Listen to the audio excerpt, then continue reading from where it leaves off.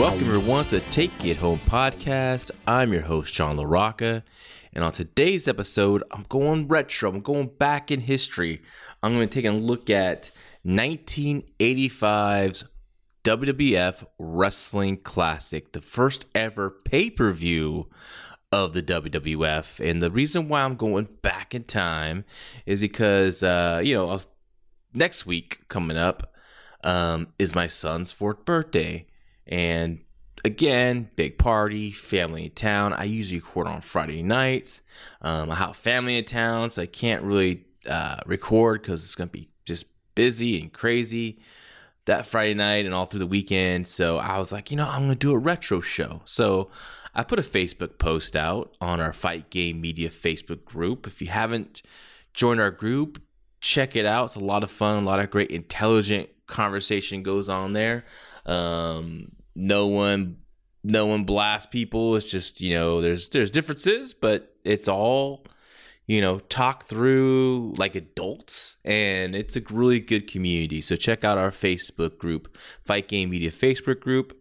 So I put it out there like, hey, I'm going to be covering a retro show for the weekend of, the 20th and 21st and 22nd, and I got some cool feedback on some shows. And also, I reached out to some of my buddies in the wrestling business who aren't on the Fight Game Media Facebook group, but they do listen to my podcast, the Take It Home podcast. So I was like, hey, I'm thinking about doing a retro show. Give me your thoughts on something you'd like to hear me cover. And I got a few ideas, and I got WCW Spring Stampede, and from 1994, the very first one. And I really enjoyed that pay-per-view. And if I had to go back and think of all the pay-per-views WCW put on, I would think that's easily in the top 10, might possibly in the top 5. It was a really well done pay-per-view, and I really liked the idea of covering that show because, there's an interesting history of the transition of 1994 from, I thought in early 94, the first 6 months of 1994, WCW was doing a great job of setting a foundation for a great alternative to the WWF at the time. They were actually getting a little edgier. But, as 1994, one of the big things in 1984 was Hulk Hogan signs with WCW. He comes around the summertime, and the whole tone of WCW changes. So I thought that would be really interesting to go look back at that time in WCW in 1994 before the change happened, before Hogan and friends got there. So I wanted to do that one, but I know some people wanted to hear me talk about this pay-per-view, the Wrestling Classic. And that intrigued me as well because I think I've only watched this pay-per-view probably once, maybe twice. So it's been a very long time. So I thought, I'd like to go back and check it out. So on this episode of Take It Home Podcast, as I said earlier, I'm going to be covering the Wrestling Classic from 1985, the first pay-per-view from the WWF. I'm going to talk about the show itself, but I'm also going to talk about how I would have booked it, what I would have done.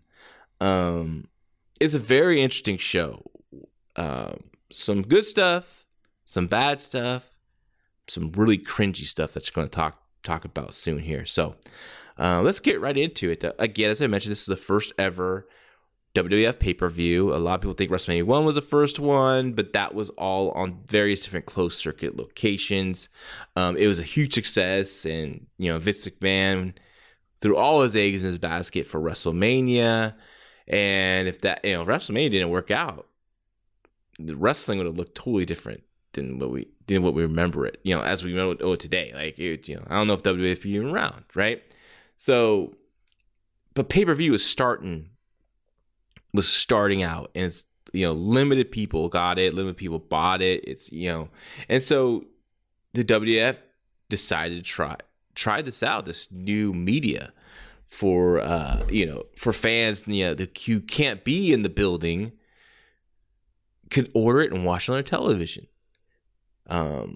This show took place on November 7th, 1985, at the Rosemont Horizon in Rosemont, Illinois. And according to what I saw, all the different sites I was looking at, just kind of do some research on this, it drew 14,000 fans. And it did look a lot of fans. The place looked really good on television. The pay-per-view buy rate was 47,000 buys, but again, this is pay-per-view in its infancy, and it was considered a good success. And then, of course, WrestleMania 2 would be the next one, and that, I think, I want to say 200,000 buys. So, pay-per-view just started really gaining momentum after this. This was a 16-man single elimination tournament. They had one bonus match, which featured Hulk Hogan versus Roddy Piper for the WWF Heavyweight Championship. On this pay-per-view, they also had a giveaway, a Rolls-Royce giveaway for a lot of fans wrote in what they did, and they get their name in the hat for this Rolls-Royce. So they gave it to a lucky winner. I don't remember. I forgot to write down who the won, so I apologize. But someone won a damn Rolls-Royce. The commentators on the show were Gorilla Monsoon and Jesse Ventura, very classic late 80s, mid to late 80s WWF commentary team. That's the team I first heard talk in wrestling, and they were my favorites at the time until I discovered Jim Ross and Bob Caudle from WCW. But yeah, Gorilla Monsoon and Jesse Ventura, when I hear them talk together, it just brings me back, right? Just puts me right back as a kid watching WWF. I do prefer, ultimately, Gorilla Monsoon and Bobby Heenan together, but there's just that Monsoon-Ventura combination just like I said, just transports me back. They had event hosts, of course, being the first pay-per-view of the WWF. Vince McMahon's going to be on the television, and he was up on a stage with Lord Alfred Hayes and a model named Susan Waitkiss. Now, this is where the cringeworthy stuff goes on here. Throughout the show, they would cut back and forth between, Vince McMahon and Susan Waitkiss and Lord Alfred Hayes, and Susan would, move whoever moved on to the next round, their picture over to the next round. And, it's like I said, it's 1985, so there wasn't all these great graphics and everything that they could show. It was just basically like little pictures of each competitor in the tournament. And one of the pictures of Don Morocco, just like the worst picture anyone could think of him. And they used it. I don't know if that was a rib or not. And also, like, Vince McMahon is on this stage, and the board is to the right, but it's not really that clear. It's a really tight shot, so I don't know if they had much room to film here. There's also like this blue wall, but it looks like just a blue tarp. It just looked kind of cheap here. Very funky stuff. And so after each round, they would cut back to them, or there'd be an interview with someone upset about how they lost the match, would show up and cause a stir up there. But at times when they would cut back to Vince, Lord Alfred, and Susan Waitkiss, Lord Alfred Hayes would be molesting Susan Waitkiss. I mean, he would, at one point, he's just holding her with a smile on his face, and she's totally uncomfortable. It's very awkward.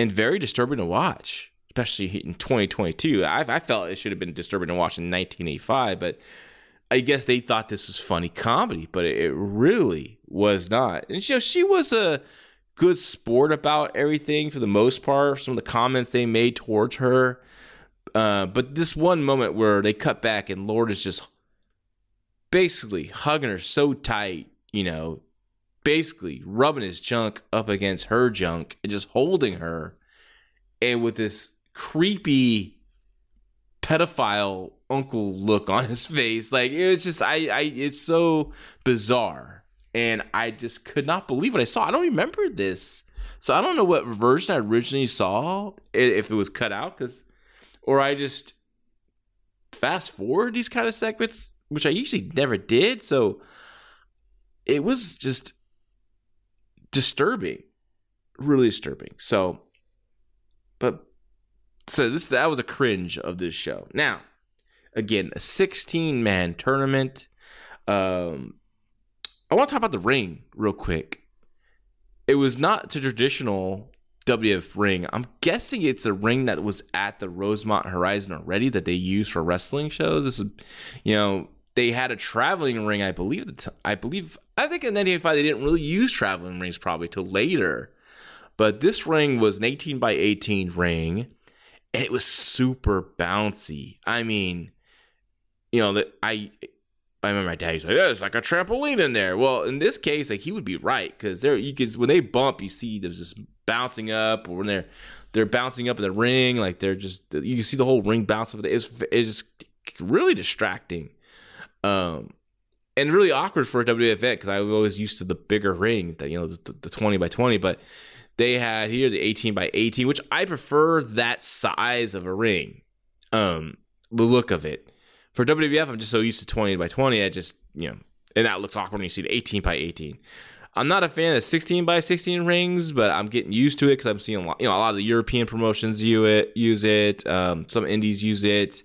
I for all the promotions I worked for, we always had an 18 by 18, so that's probably why I'm more biased towards an 18 by 18. But it's just, I think, the perfect size. But anyway, so let's get into the matches, right? The first match was Adrian Adonis.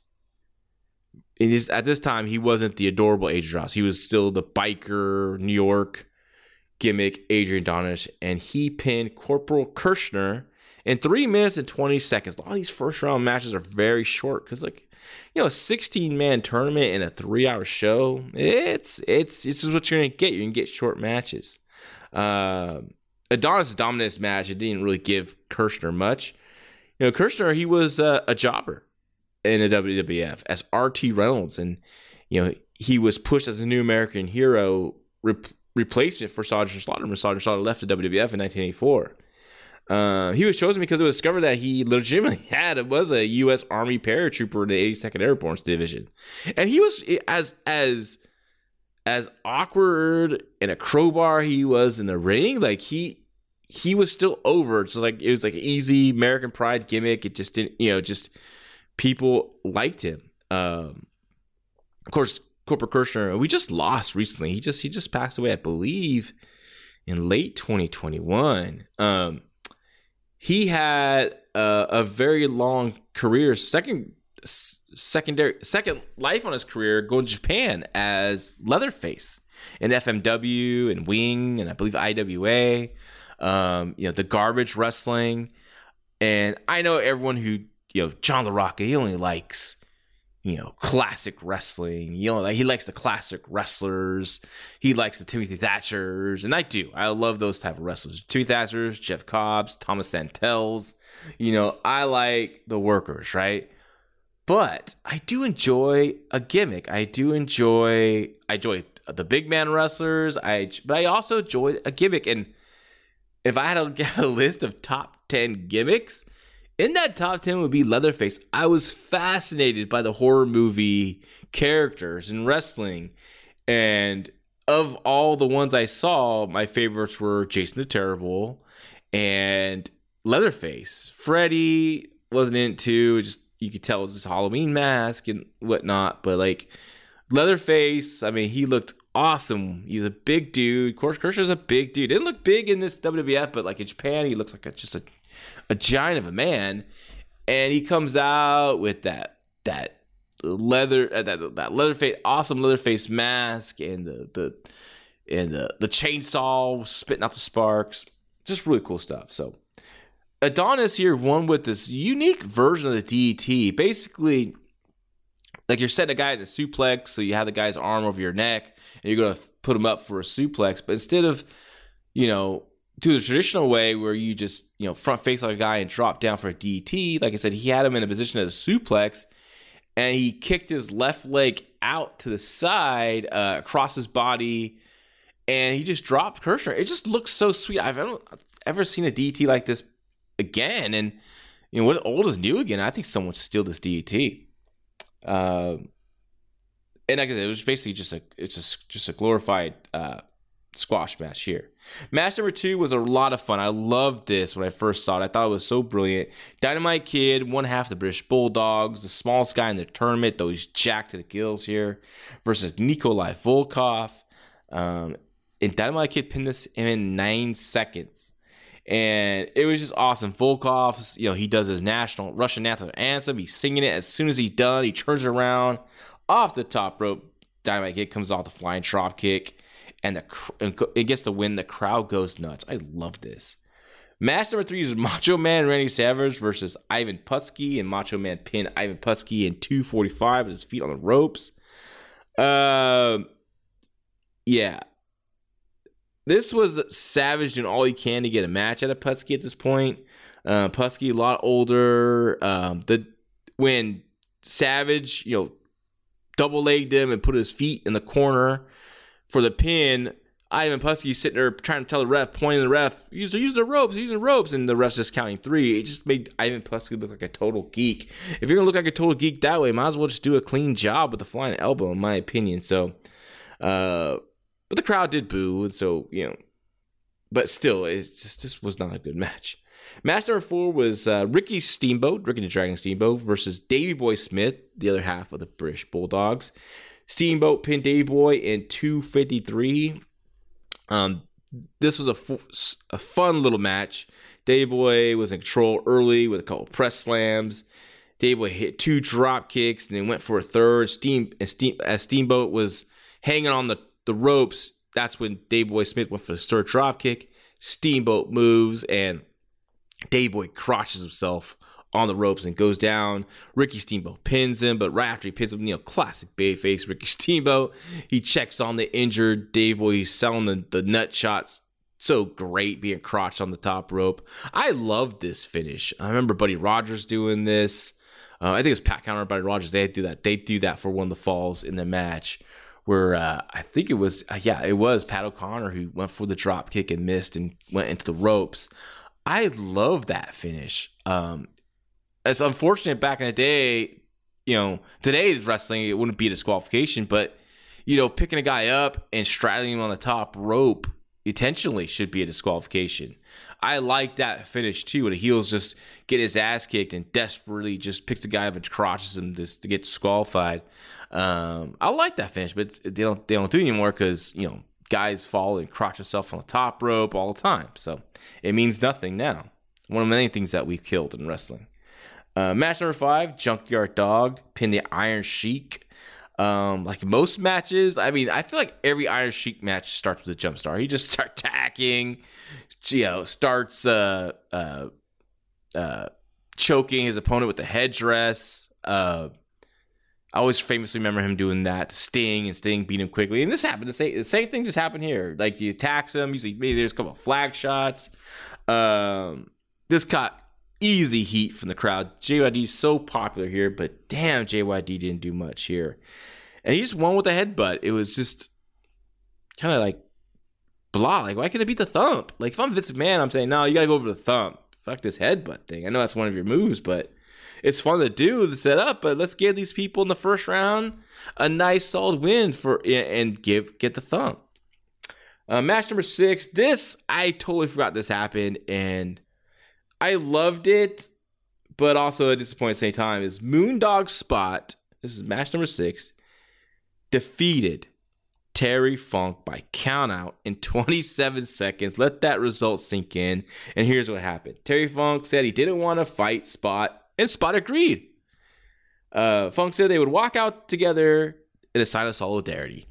As they both left the ring, Funk attacks Spot on the outside, and he's like, go to steal one, right? The refs at this time still putting the count on, and as Terry Funk tries to get back in the ring, Spot makes a little comeback, and he gets in the ring and wins by countout. And Funk goes crazy, and it was the fans popped. The fans popped big for it. It was totally upset, and I was shocked by it. But I was bummed because, like, wait, now Terry Funk's out of this tournament. I didn't remember. I thought like, I was so happy to see him in this tournament, but really creative finish. Just I wouldn't have done it here. I don't know, but it was really well done. I liked it.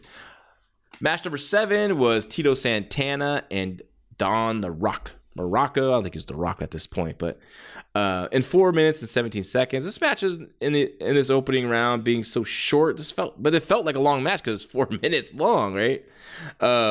This was a good match, solid wrestling. Don Morocco is looking really heavy here. He hasn't yet transitioned to his super juiced look in the it was at 87, 88, but he's just really heavy here. It's a more of a slower paced match. The story of the match is Morocco's working on the leg of Tito Santana. Of course, Tito Santana will keep selling that throughout his additional matches in the tournament. Match number 8, this was a lot of fun. Paul Orndorff defeated Bob Orton Jr. by disqualification in 6 minutes, 28 seconds. This, like I said, this was a fun and wild match. Both guys are just awesome workers. Love Paul Orndorff. Love Bob Orton Jr. Orndorff won with disqualification when Orton hit him with his loaded cast. So that's the opening round. Like I said, a lot of short matches, and that's what you're going to get when you do a 16-man tournament for a 3-hour show. Now, they went right into the quarterfinals right after this. I thought there would be a match to break it up, maybe a tag match or something like that between the rounds, but no, they just went right into the tournament, which they kind of had to do because of, like, again, of the so many matches on the card. Even though they're short, there's still a lot of them, and they got to quickly get through them. Match number 9 was Dynamite Kid. He pinned Adrian Adonis in 6 minutes. This was a good match, good solid match. Dynamite won when Jimmy Hart's interference with megaphone backfired on Adonis. When Adonis took the bump, he fell on the megaphone and breaking it in the ring, and I thought that was pretty funny, just the way it all worked out. And there's Jimmy Hart holding the broken megaphone. Match number 10, a preview of what was to come in 1987. Randy Savage pinned Rick Steamboat in 4 minutes. Just right off the bat, you can see these guys. They were given more time. They would have put on something special here. Savage won when he hit Steamboat with brass knuckles. Also known as just tape rolled up. And, nice way to protect Steamboat in his finish and add more heat to Savage as he goes on in this tournament. But, God, I just wish they would have gave me 10. I don't mind the finish. The finish is cool. I don't mind Savage cheating. He's a heel, cheating to win. It gives Steamboat an out here, right? But again, they would make it up to us in 1987 WrestleMania 3 and have their classic WrestleMania match, one of the all-time great WrestleMania matches to this day. Match number 11 in this tournament, in this quarterfinals round. Junkyard Dog pinned Moondog Spot in 45 seconds. Now, this was completely bizarre. There was no referee. And when Junkyard Dog pinned Spot, he literally counted his own 3 count. I don't know what happened, where the referee was, why he was in the ring. I mean, Vince must have been livid. Gorilla Monsoon tried to cover this up this was great. He said, that even though there was no referee, they allowed it because there's a judge at ringside that saw Spot was finished. So there's a judge at ringside that just get the nod to, yeah, it's okay because this guy was done anyways. Crowd still popped. They didn't it was so short. I don't even think they even realized what happened until Gorilla Monsoon, because Gorilla Monsoon's always going to call out the referees. And in this one, it was definitely justified. Sometimes he used to kind of irritate me and bury the referees a lot. But this time, where's this referee? Where was he at? Next match, the last match of the quarterfinal round, they did have a referee, thank goodness. Paul Orndorff and Tito Santana battled to a double countout in 8 minutes, thus both eliminating them from the tournament. This was a scientific match between two babyfaces. It was a good solid match. One of the best of the tournament. Santana was, again, selling his lead from the previous match with Don Morocco. Both these guys are just so damn good. I used to, when talking to young babyfaces, a lot of people say, watch Steamboat, watch Ricky Morton, and they should. Definitely should. But I always would recommend Tito Santana because Tito Santana had a long career, and he did some former Intercontinental title twice and former WF Tag Team Champion twice. So but it's been so long that a lot of these young kids don't even know who Tito Santana is barely, right? So, but they know that the name is Steamboat. They know the names of the Rock and Roll Express. They know Ricky Morton just because they're legendary Hall of Fame tag teams. But to me, like Tito Santana is a Hall of Fame worker just for being so good in the ring, and he's an amazing performer. And I would tell young babyfaces, like, watch him, watch how he sells, watch how he fights back, and say with Rick Martel too, as a babyface and a heel. If you're, and Orndorff is just awesome. So they both, it was a babyface match, completely scientific. Of course, things got, tensions flared a little bit, and that's when they started battling on the outside, and they both got counted out, and both men shook hands afterwards. So that was the quarterfinals. Now, next up was the first non-tournament match, and the only non-tournament match on this show, at least on the televised show. I don't know if there was a dark match or anything. It was for the WWF Championship. Hulk Hogan defeated Roddy Piper in 7 minutes by disqualification. This was one of the funnest 7 minutes of action you'll see in wrestling. Both these guys are just... Hogan is on, the height of his popularity here. Just people were just going nuts for everything he did. Piper was so hated. This was just a wild match from start to finish. And you know what? It went 7 minutes, and a lot of people would complain the big battle between NWA and WWF time. Like Ric Flair goes 30 to 60 minutes, but in WWF you guys only get 7 minutes of Hogan, but 7 minutes of Hogan is what people wanted, and 7 minutes of Hogan, when they watch 7 minutes of Hogan do his thing, they're satisfied. Right? So there's just different territories, different styles. I prefer the NWA style, but I also can appreciate this. And like I said, this is awesome. Just constant action. Piper bumping him all over the place. Piper would do his little sneak shots in there, his little eye pokes, his little straight fingers to the throat. I just love that. I don't miss the little quick straight fingers to the throat. I miss that. You gotta bring some of this nasty stuff back. It's just everyone's their heat or they think being a heel is just cussing at the audience, and it's just such a lost art being a heel these days. Hogan crashed into the referee who looked like he was 70 years old. I'm guessing maybe he was supposed to referee that Junkyard Dog Moondog spot match. Maybe they're going over the breath bump with him and clued him in, and he totally forgot his assignment. I'm guessing. I don't know. I could be wrong there, but Hogan, 6 foot, 6 or 8, whatever the hell he was, and he's just massive here, just running over this little skinny old referee is just something to see. Bob Orton comes out to help Piper double team Hogan. The referee's down. There's a chair being used. Paul Orndorff made the save. The crowd just went nuts. Like I said, 7 minutes, but God, this was so much fun. I mean, you can just rewind it and watch it again just so quickly. And I highly recommend this match. It's a perfect match to just appreciate how hot these guys were. Crowd at the Rosemont Hydrant just going insane, from the entrances to the post match. They're just going nuts. Now we're into the semifinals, and there's only one semifinal match because the Junkyard Dog received a bye into the finals because of the double count out between Paul Orndorff and Tito Santana. And this was so bizarre that the babyface would get the bye into the finals and be the one that the babyface would be the one that has the unfair advantage over the heel who had to wrestle 3 times. So very, very strange. This is probably a way to protect Junkyard Dog. This match is a pretty famous match, especially for the finish.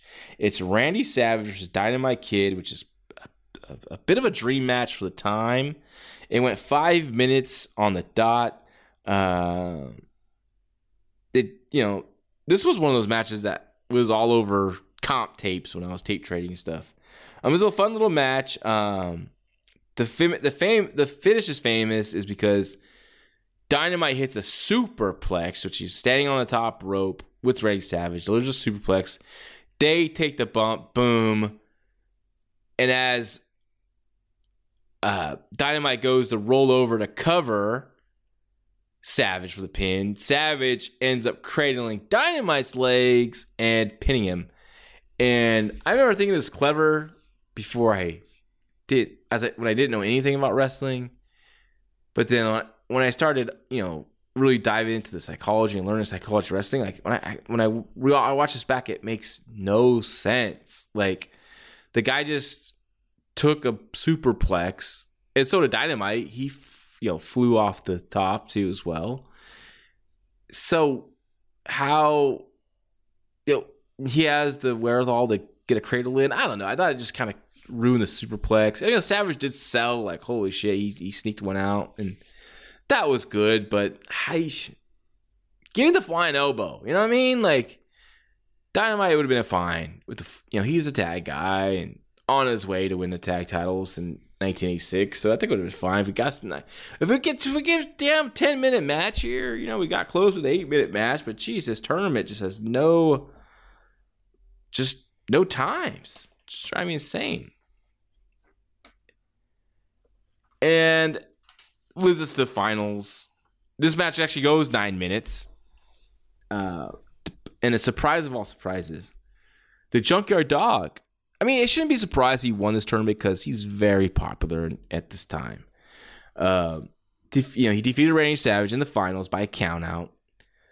So Randy Savage came right to the ring selling the superplex by Dynamite. That was great.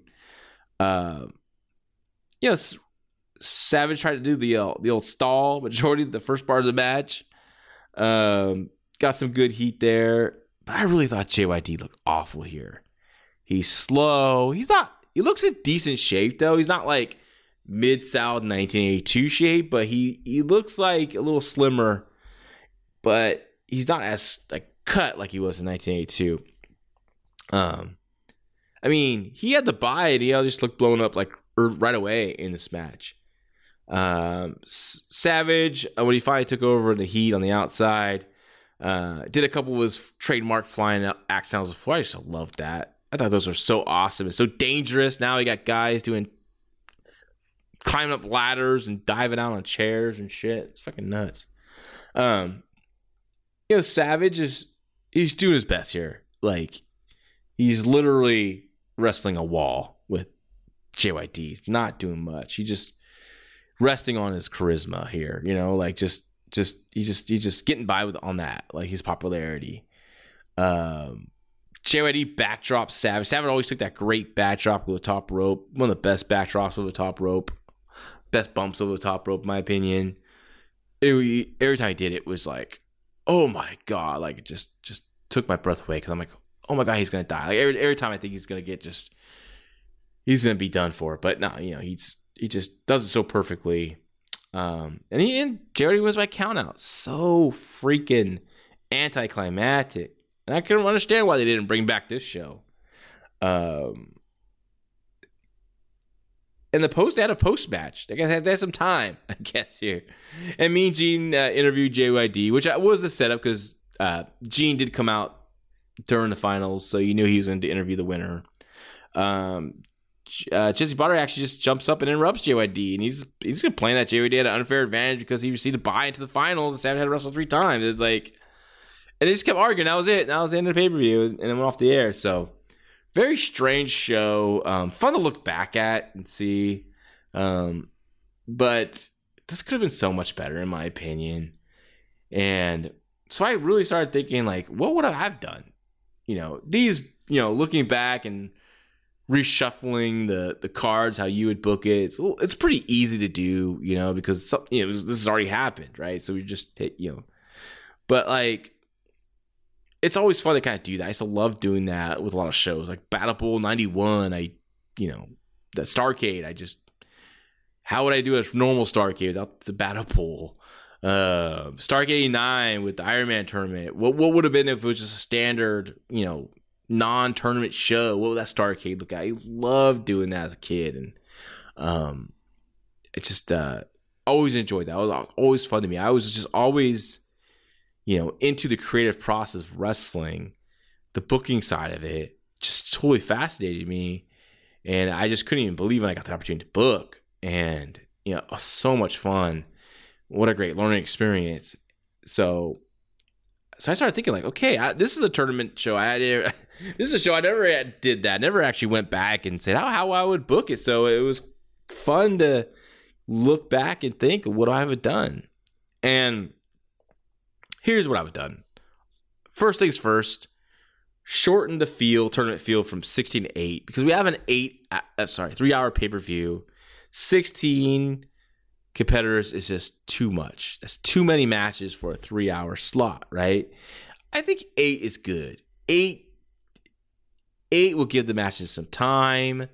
You could tell better stories within the matches to lead to the next match, just like they did with Santana. With his injured leg going to the second round. Not 100% versus Paul Orndorff. You can still tell stories like that, like the repercussions of what happened in the first round leads into the semifinals and the finals. More time to tell those stories within the match, so that's why I would just go 16 to 8. I would add an additional non-tournament matches to the pay-per-view. With only 8 competitor tournament, this allows like an additional match, or even 2 more, or 3 altogether, to be added to pay-per-view. And this show is all singles matches, and I like to break things up with like a tag match in a show like this, and tournaments. When I do shows the tournaments in the past, I would like to break up with some tag matches. Just kind of give the fans a different look out there, and separate the tournaments from what they're going to see just in the non-tournament matches. Just easy visual for the audience, in my opinion. So this is how I would book it. So the round 1 / quarterfinals, whatever you want to say, they would have 15-minute time limits. In this tournament, in the original tournament, the first round had 10-minute time limits. But I'm giving these matches 15 minutes, the opening round. I like the match with Don Muraco, Tito Santana, so I would have kept that match. The story match would have been the same. It would have been, Tito would hurt his knee, and Muraco would continue to work on it. And, eventually Santana would get the pin, reversing a figure 4 or some type of leg hold type of inside cradle. Like instead of 4 minutes they got originally, I would have gave them 10 here to tell that story. And I would like to start. The reason why I like to start with Tito Santana and Don Muraco, they're both good quality workers. I like to start shows off with good wrestling, right? Your opening match is very important. That sets the tone. I like just starting off with wrestling. No gimmicks, no bullshit. Just let them go in, so the fans are sitting there, they're waiting in line. They have their ticket. They sit down, or they go get their merch. They grab something to bite to eat. And they sit down, and they're so ready for watch wrestling. And so the first thing I always want them to see is wrestling. Has this always happened on cards I've booked? I mean, it depends on, if the premiere was easy to do. My original run in APW is easy to do.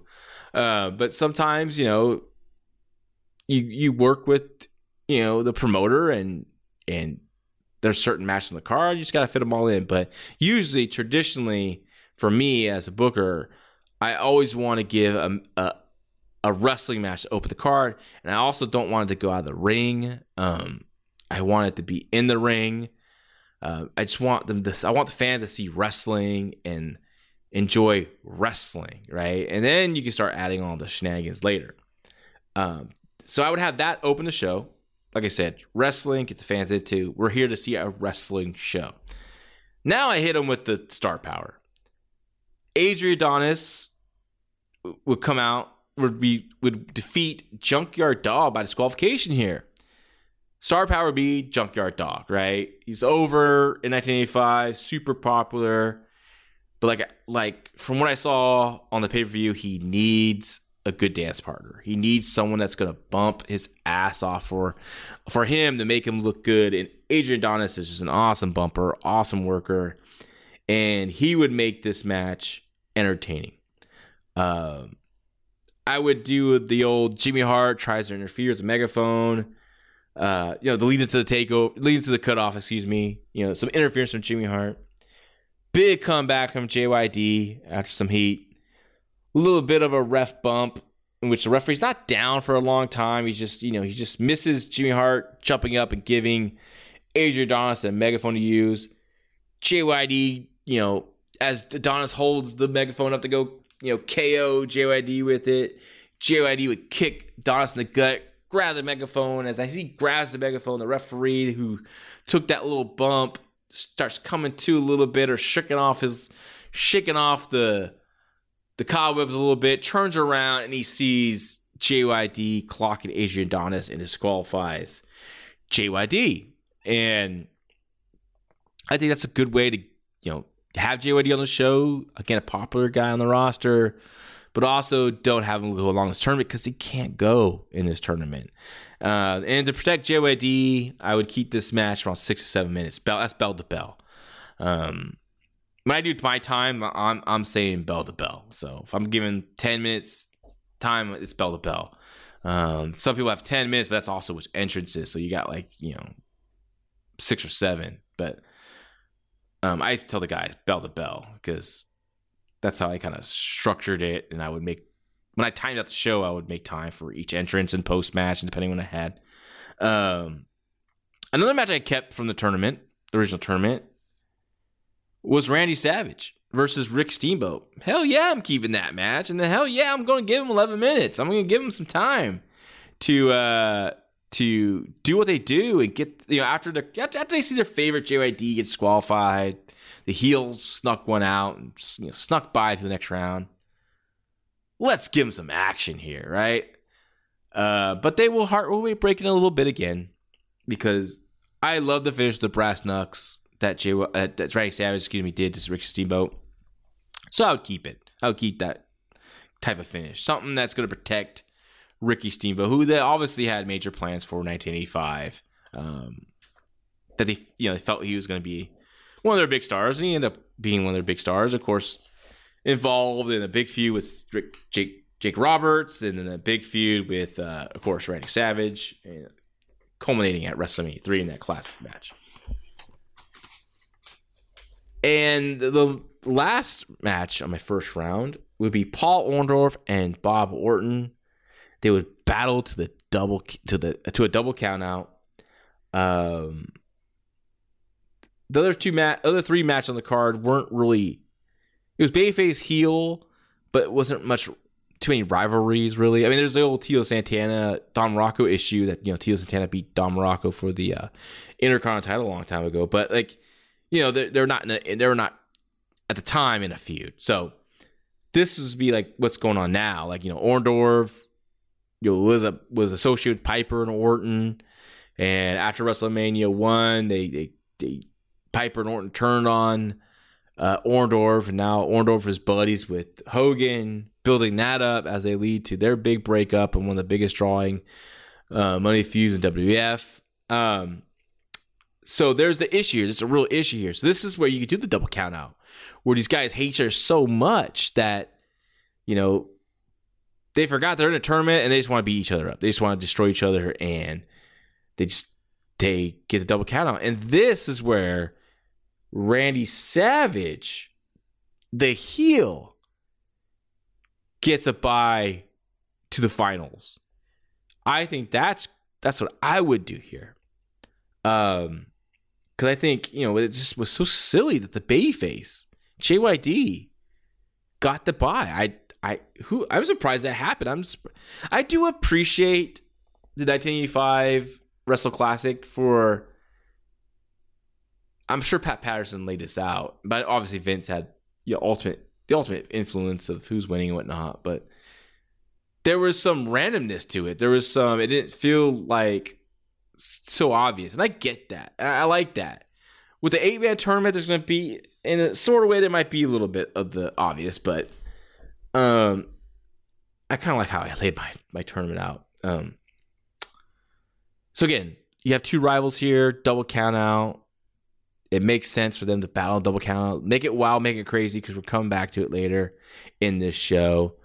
And again, the heel, Randy Savage, now gets a bye to the finals. I think that's great. The next match is a non-tournament match. And this match will be a tag team match. It will be the British Bulldogs versus Nikolai Volkov and Iron Sheik. And since I just loved the finish of Dynamite Kid versus Nikolai Volkov, man, if someone said, let's do this, I said, let's do it, because that's awesome. And I would do the same thing here. Just get the British Bulldogs over, the big win, like just how you saw. Boom. Davey Boy clotheslines, Iron Sheik out of the ring, and Dynamite comes off the top rope with a big fine drop kick. 1, 2, 3. Quick win by the Bulldogs. People go nuts, right? I just think that would be perfect. Perfect.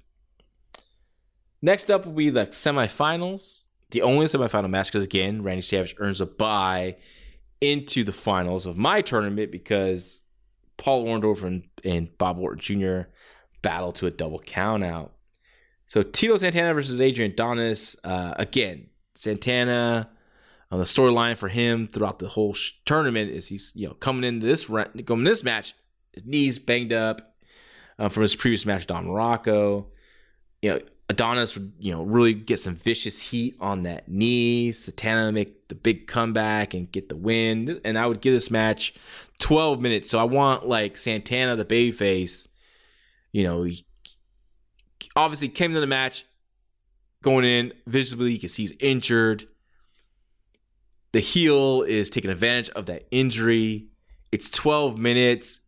Fans can see like when he goes over and he wins by an inside cradle or some catching the Adonis off guard, and then he goes into the finals. But fans like, oh man, this guy, he's going to the finals. He's speed up. How is he going to beat a fresh Randy Savage, right? So you want that sympathy right off the bat on Tito Santana as he goes in to the tournament final versus Savage. The next match will be a non-tournament match, and it's a standby match. Now, Terry Funk, as I mentioned in the original show, Wrestling Classic, had that match with Moondog Spot. Got counted out in 27 seconds. He got outsmarted by the Moondog, which is great because the Moondog, you think it's just a mindless, hillbilly from Arkansas, wherever he's from. And Terry Funk, of course, was livid, and there's a segment where he pops in and starts yelling at Vince McMahon, or it's either Meiji Oakland, one of the two, and he's just mad that would happen to him. And so I got to play off that. So throughout this show, like during the times when you go to Vince McMahon, Lord Alfred Hayes, Susan Wakekiss, but of course I would, not want Lord Alfred Hayes to molest poor Susan there. One of the things of the show would be Terry Funk would pop up complaining that, where's my match? All crazy, from the Double Cross Ranch, just wild. And, Jimmy Hart's complaining, yeah, why does he have a match? And Terry Funk's like, I want my match. I should be in this tournament. Why are you protecting these guys? Oh, he's just crazy. He's mad. He's angry. So because of the bye into the finals, we got some extra time on this pay-per-view to put on a standby match. Just in case one of these matches goes too short, there's extra time. We got to fill our television pay-per-view commitments. Let's throw on a non-title match. And that non-tournament match, standby match would be Jose Luis Rivera versus Steve Lombardi. And just as the bell rings, ding, so Lombardi and Rivera start circling. Here comes Terry Funk. Now, the crowd might be like, what? Jose Luis Rivera, why are we getting this match? Good wrestlers, but why are we getting these non-stars on a pay-per-view that we paid for, right? They'd probably be grumbling when they see Jose Luis Rivera and Steve Lombardi come out for a pay-per-view match. But it's just as they're about to grumble and get a little more like, I don't know, why are we doing this match? Ding! Out comes Terry Funk, Jimmy Hart from the curtain. Now all eyes on Terry Funk and Jimmy Hart. So now people are forgetting about, they're seeing these non-stars in Luis Rivera and Steve Lombardi. They're just seeing Terry Funk come down. And they're wondering, what the hell is he going to do? I want my match. I want a match tonight. I'm going to get my damn match. Right? Maybe Jesse Ventura comes out and tries to quickly interview Jimmy Hart and Terry Funk. What are you guys doing out here? Terry Funk's like, I said I was going to kick someone's butt tonight. I'm going to kick these guys. So he gets in there and he starts beating up on a whole Jose Luis Rivera. Steve Lombardi's laughing because Steve Lombardi's a heel. And then there's Terry Funk just beating the crap out of Jose Luis Rivera. And there's, like I said, Lombardi's laughing. Terry Funk goes to him like, what are you laughing at? Smacks Steve Lombardi, starts beating the hell out of him. And then here comes the referee. Everyone's like, get Terry Funk. He's crazy. Gorilla Monsoon's like, he's crazy. Get this guy out of this lunatic out of here. And it's just a great moment for Terry Funk to get on the pay-per-view, doesn't have to wrestle, cause chaos, continue to be this crazy man that he was, the great Terry Funk. So that's how I would do to kind of break up some of the between tournament matches. It's not a match, it's just a fun, crazy, wild moment, right, on the pay-per-view. An unexpected moment. And then we go right to our last non-tournament match for the WWF Championship. And, of course, I would do Roddy Piper versus Hulk Hogan for the title, right? And I'm sure this match is what they did on the pay-per-view originally, was the same match they would have, and I'm okay with it because it was freaking so much fun and awesome. And I would have the same result where disqualification, out comes Orton, out comes Orndorff, the bay faces clear the ring, the pose down with Orndorff and Hogan.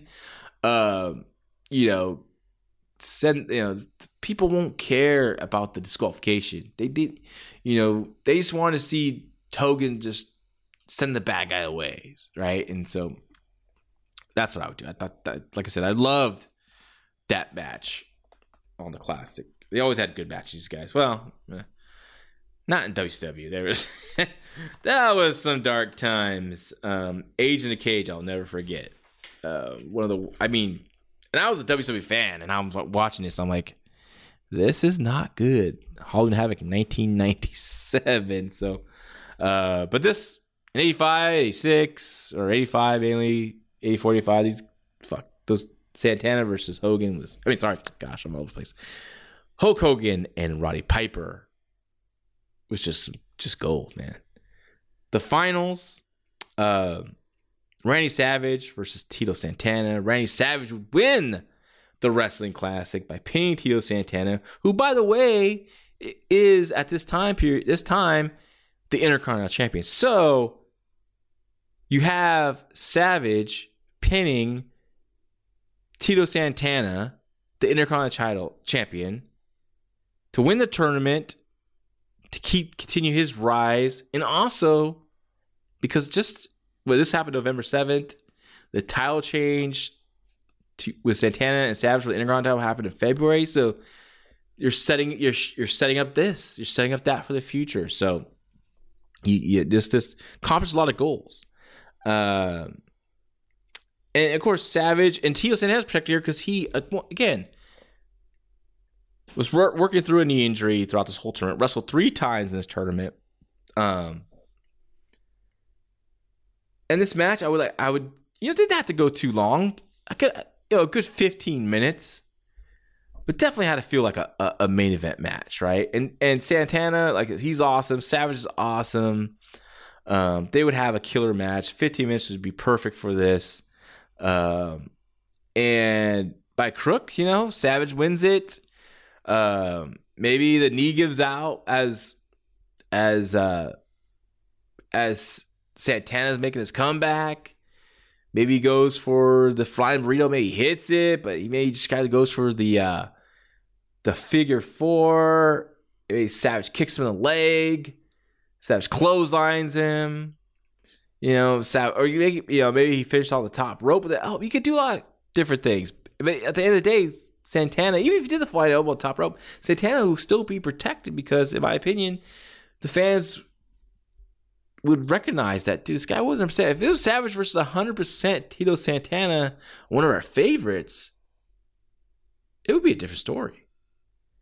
So that's how I would have booked the Wrestling Classic in 1985. I hope you guys like that. I thought that was a lot of fun to kind of look back at this tournament and also rebook it, how I would book it. So I had a good time doing that. Next week, because like I said, I really like the idea of covering WCW Spring Stampede 1984, that time period. I decided to do 2 retro shows in a row, and so that's why I really want to get this one in, Wrestling Classic 1985.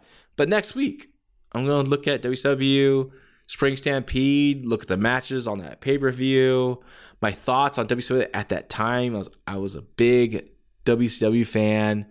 As a fan, what I felt about the promotion at that time, how Hulk Hogan changed things for WCW in many ways for good, money-wise, but like how it affected the quality of the wrestling, how it changed that. We're going to go into that. Because 94 is a special time for me. I loved 1994 WCW. I loved it. But I mainly really loved January to July 1st.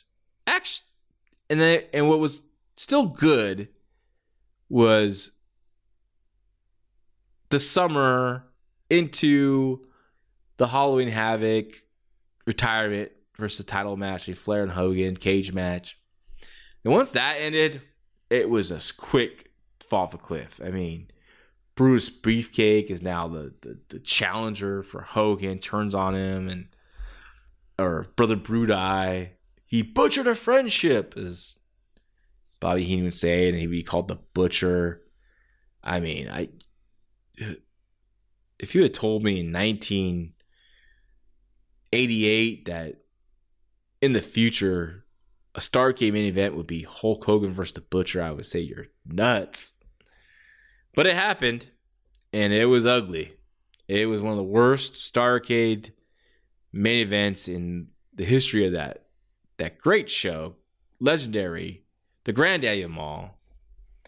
They went out there and stunk it up for, I think, 14 minutes of slow, boring action. But lucky for us, I'm talking about Spring Stampede 1984, which is considered at the minimum in the top 10 of WCW pay-per-view. So, and one of my favorite WCW pay-per-views of all time. So it's going to be a lot of fun. I hope you like this trip down memory lane, looking at the Wrestling Classic. Let me know your thoughts on it. I hope you enjoyed it. If you don't follow me yet on Twitter, follow me at LaRoccaJL. That's LaRoccajL. Love to hear your feedback on the show. I don't know about this show if I'll get many DMs from wrestler upset with my critique of their matches. I don't know who would. A lot of people, unfortunately, a lot of these guys are gone at this right now. So I don't know. Maybe I don't know who's going to call me and say maybe. Well, no. Sadly, a lot of these guys are gone. So, but hey, I love the feedback, the good, the bad, the ugly. Go ahead and send it my way on Twitter. I'd love to talk to you about this. And is there any more like after I cover Spring Stampede, like any other retro shows you want me to see? I would love to come back and do these shows, in between as I cover, the indies around the United States and overseas. So I think I'm going to kind of continue that. So I hope you enjoyed it, and I hope you all have a great weekend. Be safe. Take care.